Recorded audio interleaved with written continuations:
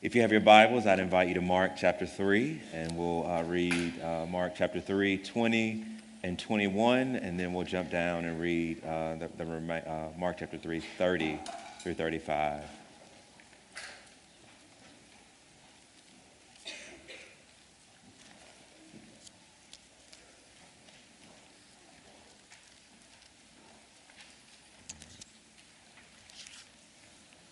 And then Jesus went home, and the crowd gathered again, so that they could not even eat. And when his family heard it, they went out to seize him, for they were saying, "He is out of his mind." And down to verse 31. And his mother and his brothers came, and standing outside, they sent to him and called him. And a crowd was sitting around him, and they said to him, "Your mother and your brothers are outside, seeking you." And he answered them, "Who are my mother and my brothers?" And looking about at those who sat around him, he said, "Here are my mother and my brothers. Whoever does the will of God, he is my brother and sister and mother." Amen. Let's pray. Our Father, we bow again our heads and also our hearts towards you, and ask that you would give understanding and clarity of thought and an ability to see Jesus in this text. Would you go before your servant? Would you encourage us? Would you convict us? Would you train us in righteousness through the very passage before us? We love you and we praise you. In Jesus' name, amen. So when I was growing up, I had the privilege of growing up with a ton of cousins in Jackson. And I mean a lot of them. And there was one particular instance in which one of my cousins got into a fight, and there were three of us visiting them on that day. And when we got home, my Uncle Jesse found out that one of our cousins got to fighting, and we didn't tell him. We didn't know how he figured it out, but he called us all into the living room and says, "Well, y'all tell me what happened today." And we told him.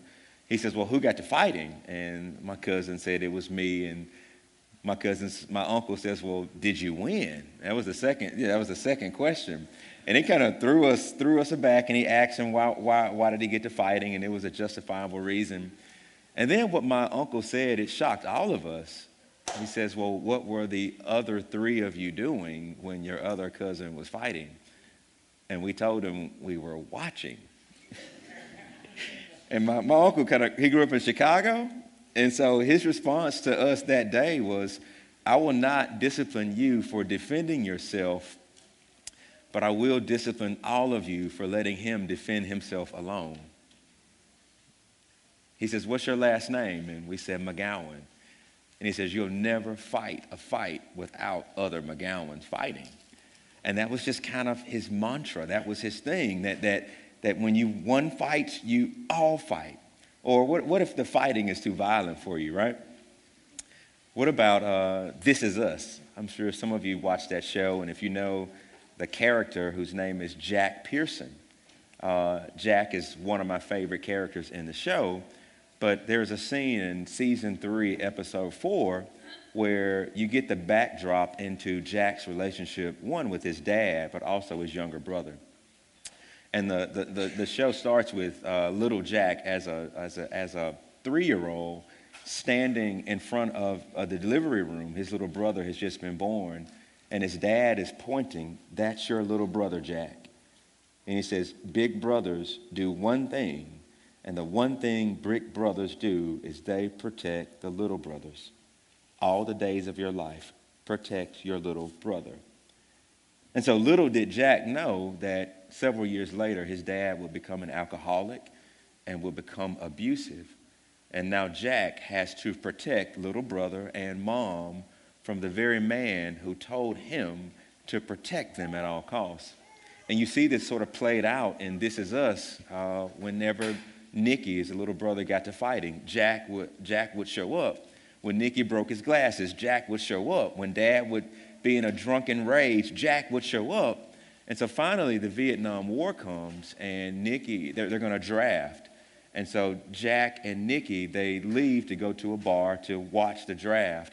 And on his way out, his mother turns to Jack, "Keep an eye on your little brother." And he says, "Don't I always do that?" And if you watch the show, then you know that the little brother was drafted to Vietnam. And Jack was haunted by not being able to see his little brother. So haunted that he actually went to a doctor and tried to get a doctor to give him a medical release to go to Vietnam. And the doctor would not do it because Jack had an irregular heartbeat. And right there, he looks at his family doctor. He says, I have one job to do, doc, and that is to protect my little brother.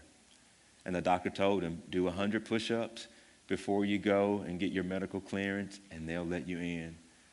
And you know where Jack ended up next, right? In Vietnam, chasing his little brother.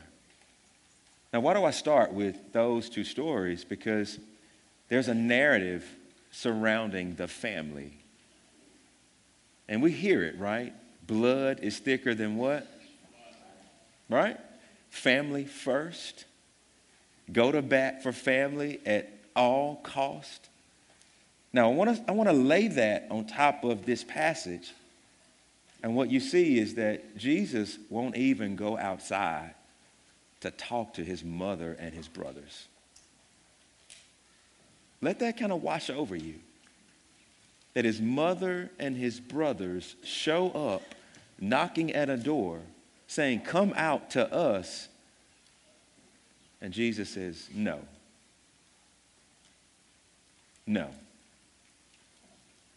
Now, there's a lot that we could tease out of this passage, but I do want to sort of think about this idea of family. And I want to move us to the direction that the family that Jesus is building, because that seems to be the priority. When he looks and he answers that question, they say, come out. Your mother and your brothers are out here. Jesus says, no, I'm not coming outside. My mothers and my brothers are in this room with me right now. You feel the weight of that? Now, the first thing I want us to think through is that earthly families are a priority. And I want you to hear me sort of say that loud and clear.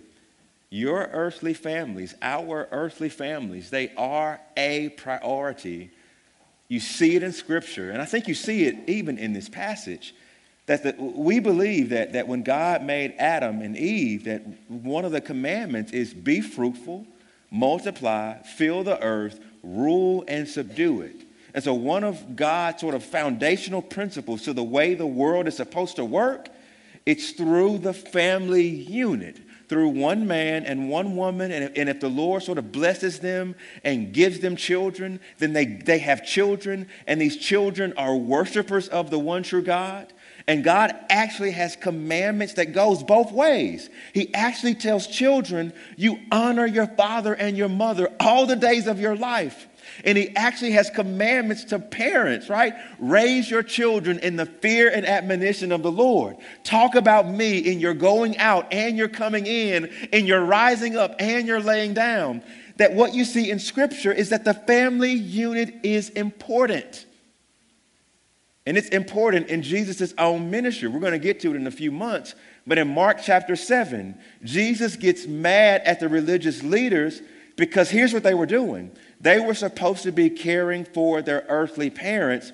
And what they were doing was saying, hey, this is Korban. This is devoted to the Lord. And therefore, this portion of my income or of my time that I would give to my parents, it's devoted to God. And Jesus says, you snake. You are using your traditions to usurp the biblical responsibility for you as a child to care for your parents. Think about what Jesus says on the cross. He commissions his mother to the disciple John. Mother, I'm about to die and go be with my Father. I commit you to the disciple. Jesus is pro-family. He is pro the earthly family, the families that we were born in, our marriages, our children. He is for that, and he understands those responsibilities.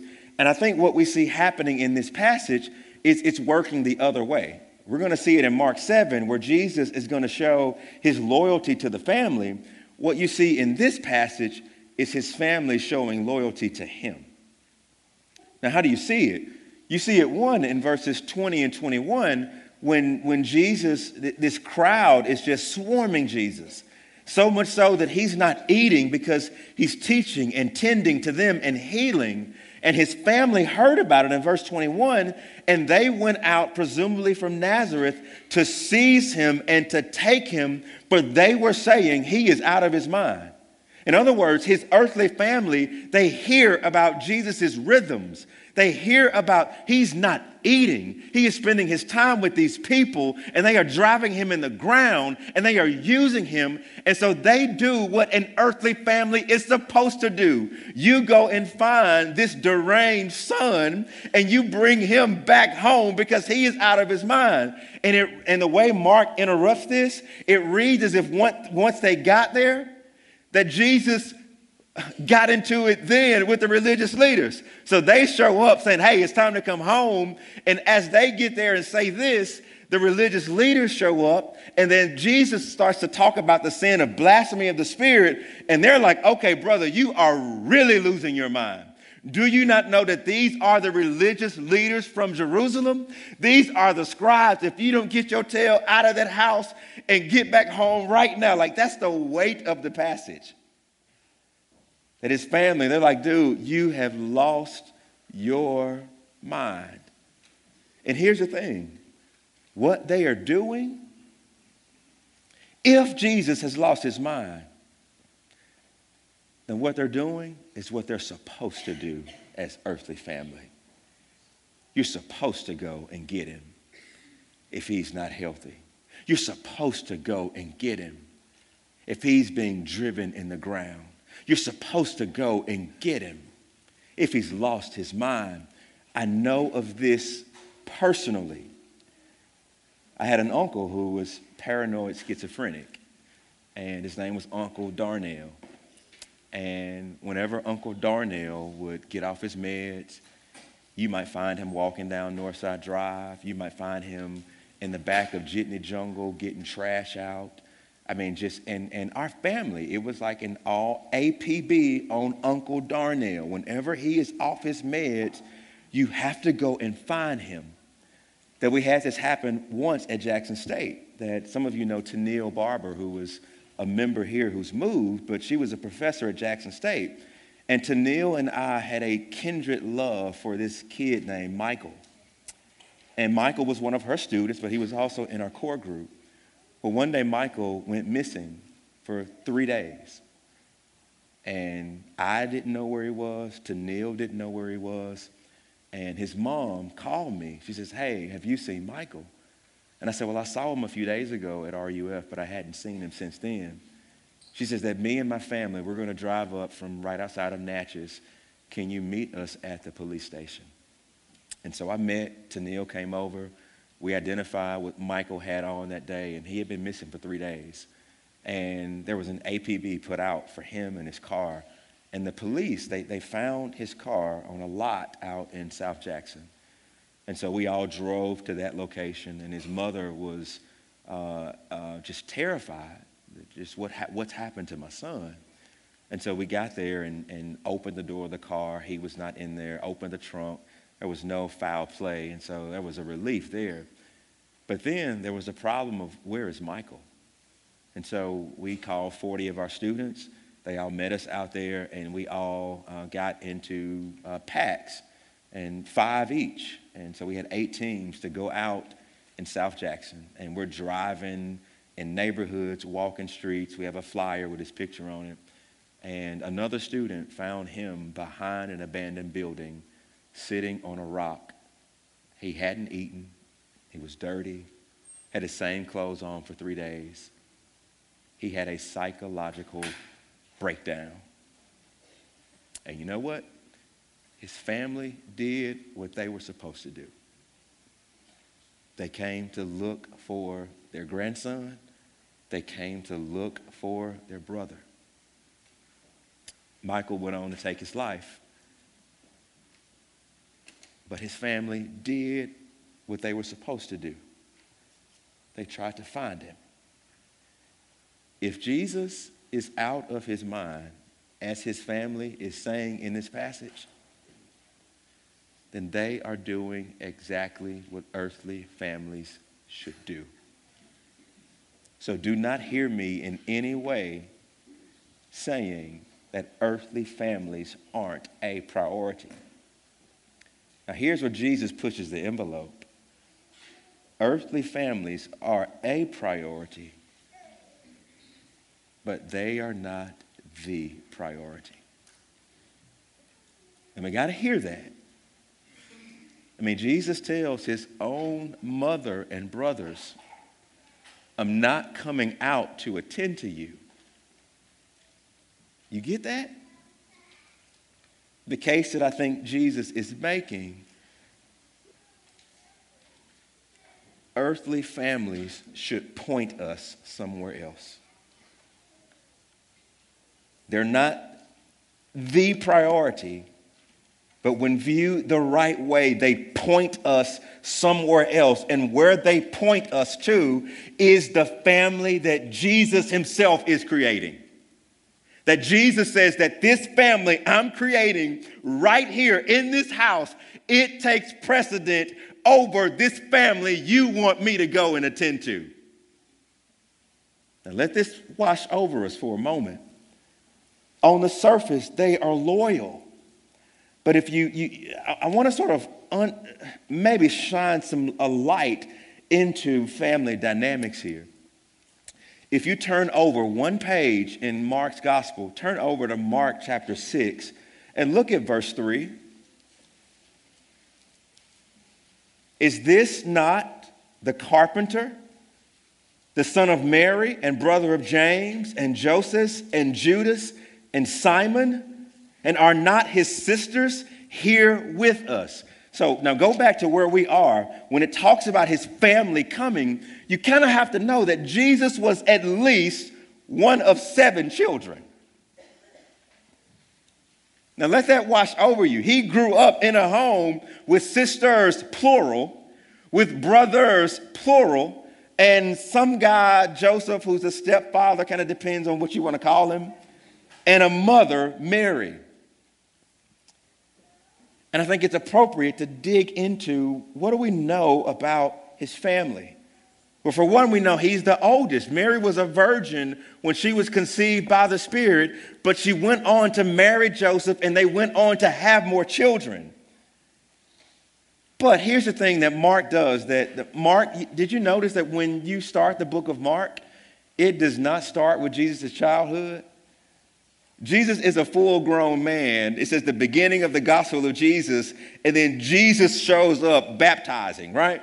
So in other words, in Mark's gospel, you don't get the virgin birth. Mark assumes that you know it. In Mark's gospel, you don't get this image of Joseph. In Mark's gospel, you don't get Mary singing the Magnificat. You don't get Mary. In Mark's gospel, do you want to know how they communicate the dynamics of Jesus' family? They're aloof and they don't get it. If you were to just read Mark's gospel, what do we learn about his family? That Mary's faith is weak in Mark's gospel. She may have sang the Magnificat in Luke, but in Mark, her faith is waning and doubting. She's in the crowd with her children saying he's out of his mind. She's in the crowd saying, hey, you come out here to us. It's not the image of Mary that you get from the early chapters of Luke. And this shouldn't ruffle us too much. Isn't that like our faith? Don't we have days and moments where we get it and it's crystal clear? And then don't we have seasons where we don't get it? In Mark's gospel, Mary doesn't get it. Now my question is why? What do we know? We know a few things about. We know that Jesus grew up poor. We know this from Luke's gospel. When they go in to make the offering for Jesus, they do not make the offering of a lamb. They offer 2 birds, which was a poor person's offering. We also know, or we think we know, that Joseph is not alive. The only Joseph mentioned in Mark's gospel is Joseph of Arimathea, who wants Jesus' body when Jesus dies. For what we think, when you look at the Gospels, all we know is that Joseph was alive when Jesus was 12, when they went to Jerusalem, and they left Jesus in Jerusalem. And Mary and Joseph leave, and they realize they left Jesus. And so they go back and find Jesus. And Mary says, Jesus, why did you leave your father and I to worry about you? And it was there where Jesus says, did you not know that I need to be in my real father's house? That's the last moment we hear about Joseph. So for all sakes and purposes, he doesn't come up in Mark, and you don't see him everywhere else in the other Gospels. So many scholars think that Joseph is dead by this time.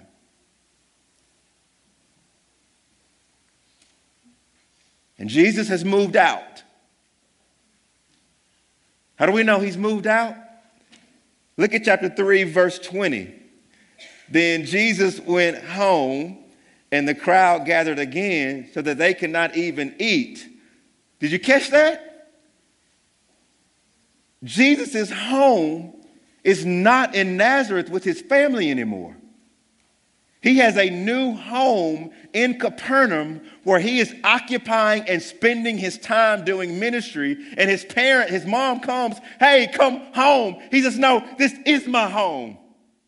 And he's the oldest, which would have meant in his day, you take up the Father's business. Your father was a carpenter. It's your turn to take over the Father's business and live at home and care for mother as the firstborn. And here is Jesus. He's not a carpenter. He was a carpenter. He's a pastor now. He's a traveling evangelist. He's a son of God building his kingdom. He is not doing what his mother and family want him to do. And then you get this passage. See, I think there's a wordplay going on in Mark.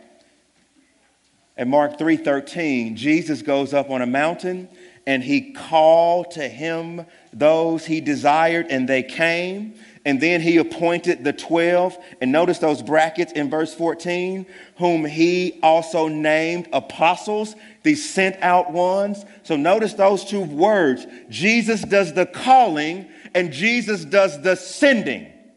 Now, lay that on top of what the family is doing. And his mother and his brothers, they came, and standing outside, they sent to him and called him. That sent that you see right there in verse 31, it's the same word for apostles that you see up there in verse 14. Catch what Mark is doing through his vocabulary. In Mark 3, Jesus is the one doing the calling. In Mark 3, Jesus is the one doing the sending. When his family show up, they're the ones who want to do the calling. And they're the ones who want to do the sending. I'm sending you to go get him, and you tell him to come out there. And Jesus says, Mother, it does not work that way. I'm the Lord of glory. And notice what happens when word gets to Jesus that your mother and brothers are summoning and sending and calling for you. What does Jesus do? In verse 33, he answered them, who are my mother and my brothers? And looking about at those who sat around him, he said, here are my mother and brothers. Now, if you're Mary, what does that feel like? When you show up to tell your son to come outside, and then he tells you, nope, my mother is right here. Man, she like taking earrings off. She's like, boy, if y'all don't hold me, I'm going to do something nice to this boy, right? What about James, maybe the second oldest? How is he feeling to protect his mother's honor? You better go knock some sense into him? This is offensive. And it looks unbiblical. Unless Jesus is up to something. He is not the one out of his mind. And he is not the one that needs to come to them. He says, no, you're out of your mind. And you need to come to me, not as a son, but as a savior. In other words, in one verse, here is what Jesus is saying. Here's what I think he's saying. Earthly families are important, but they are not our highest importance. He's telling his family, you've misunderstood me for so long, and now is the time for things to come into sharper focus. In one single statement, he says, all the joys and love and sorrows and frustrations and wounds and precious moments of earthly families, they are not an end in themselves, but are meant to point you to the family that Jesus is building. C.S. Lewis has this beautiful quote in The Weight of Glory. I'm going to read it, and then I want to substitute something in it. He says, the books or the music in which we thought ultimate beauty was located will betray us if we trust them. It was not in them. Ultimate beauty came to us through them, and what came to us through them was longing. If they are mistaken for the thing itself, then they turn into dumb idols and they break our hearts, for they are not the thing itself. They are only the scent of a flower that we have yet to find, the echo of a tune that we have yet to hear, the news of a country that we have never yet visited. Now, substitute earthly families in that quote, and I think you get exactly what Jesus is saying. If you think your earthly family is priority and is the absolute most important thing about you, it says you will be betrayed by your family. It will be an idol, and it will crush and break your heart. And then Lewis goes on to say, the earthly family, it's the scent of a flower. It's the echo of a tune. It's the news of a country that you have not visited yet. I think Jesus is saying this: earthly families, they're the scent that is meant to draw us to the flower. And the flower is the family of God. Earthly families, they're the echo, right? The echo.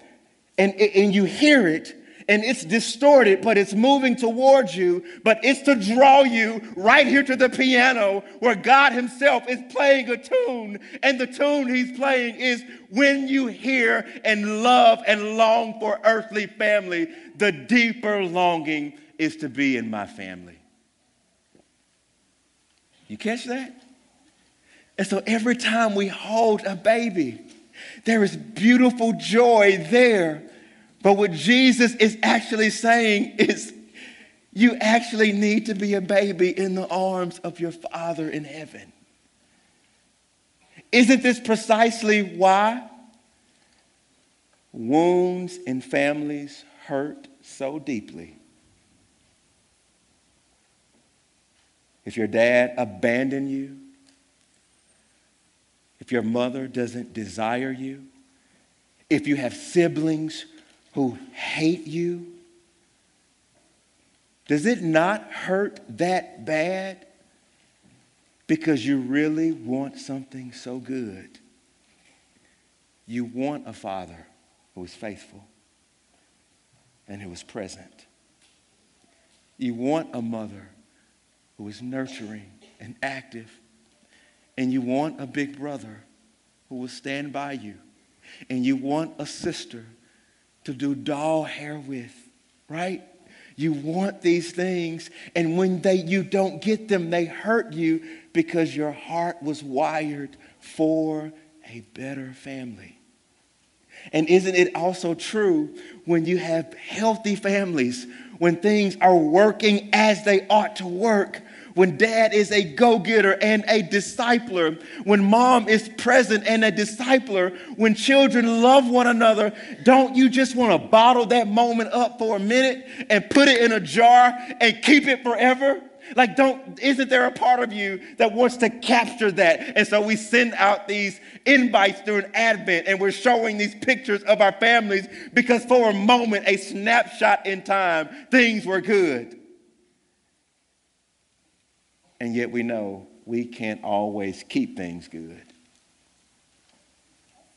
That we're going to bury dad and we're going to bury mother.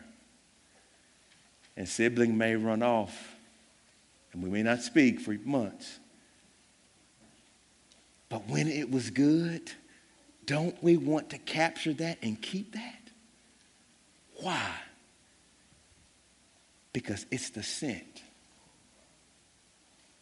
of the family God created us to be a part of. This is the family that Jesus is building, where we have God as a father, and Christ is our elder brother, and we have siblings, and there is protection, grace, assurance, delight in one another, friendship, even discipline when appropriate.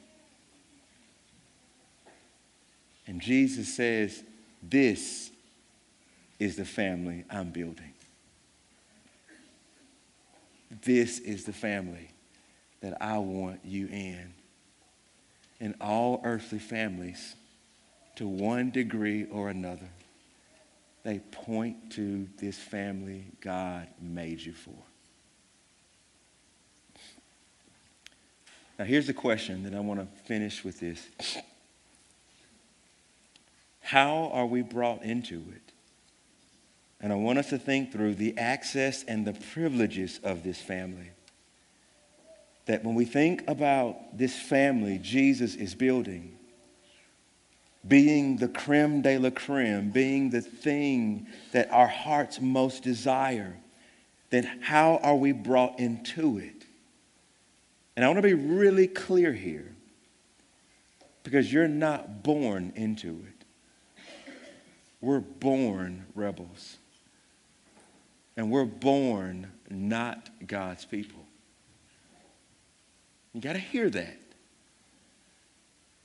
What does access into this family look like?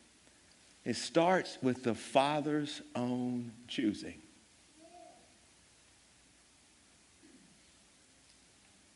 The Father delights in filling his house with sons and daughters, with image bearers.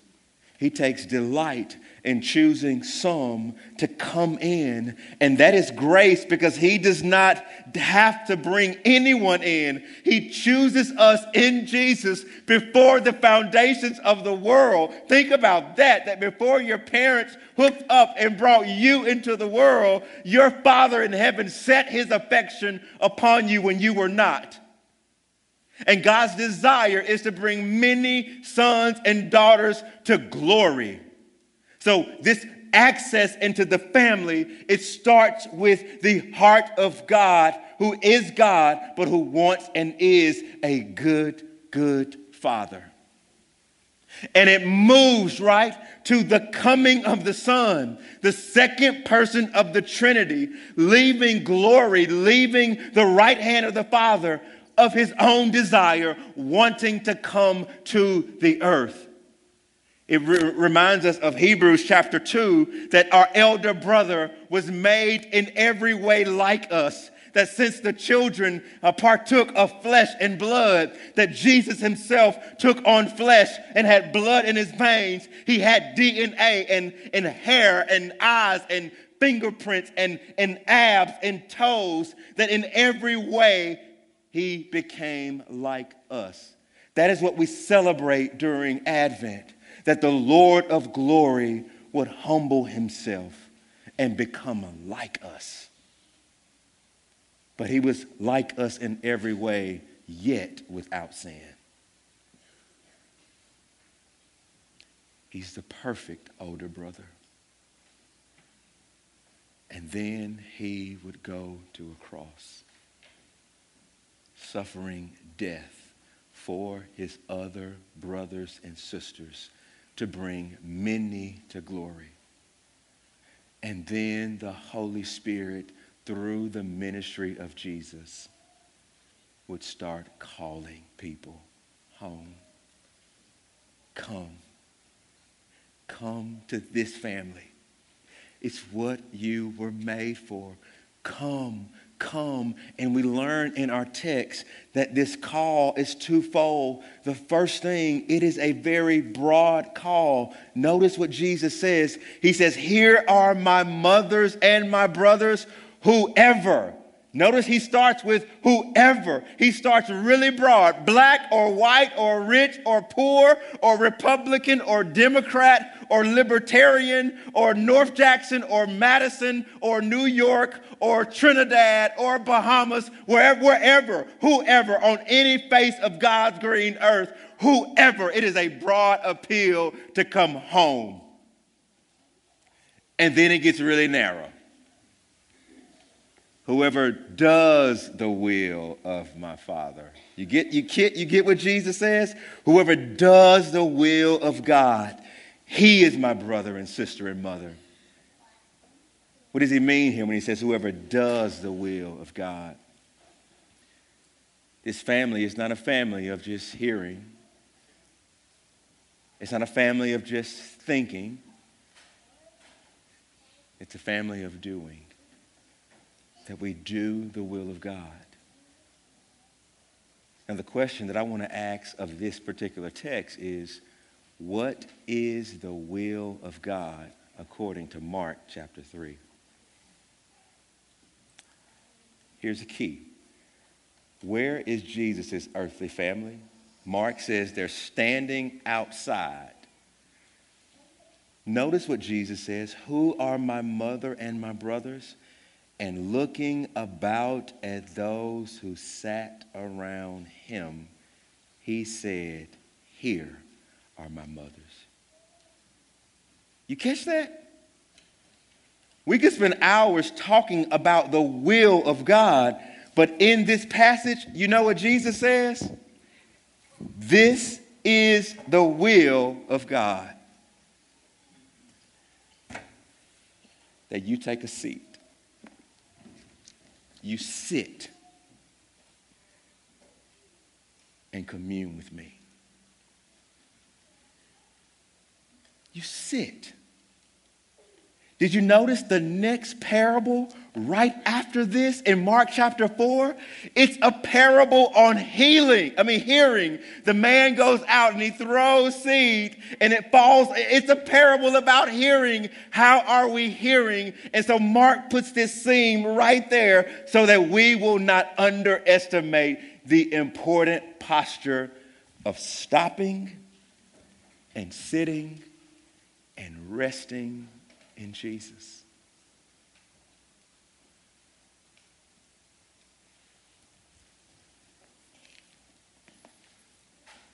I think that's important.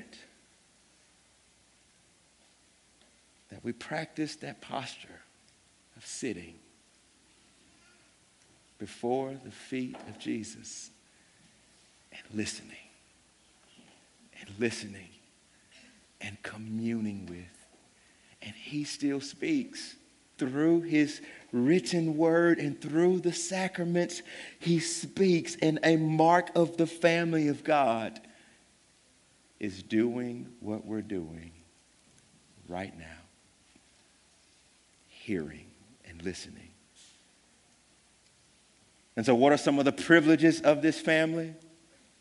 We have God as a father. J.I. Packer says, in adoption, God takes us into his family and fellowship. He establishes us as his children and heirs.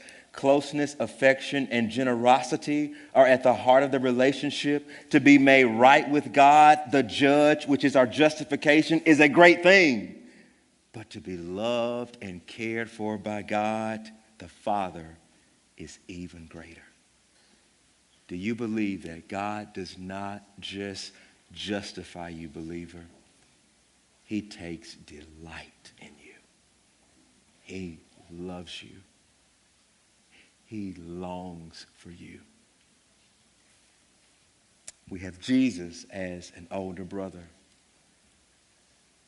He is not ashamed to call you his brother and sister.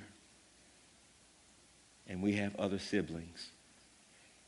There was a study done by an organization in China, and they wanted to study the effects of growing up in a family where you were the only child.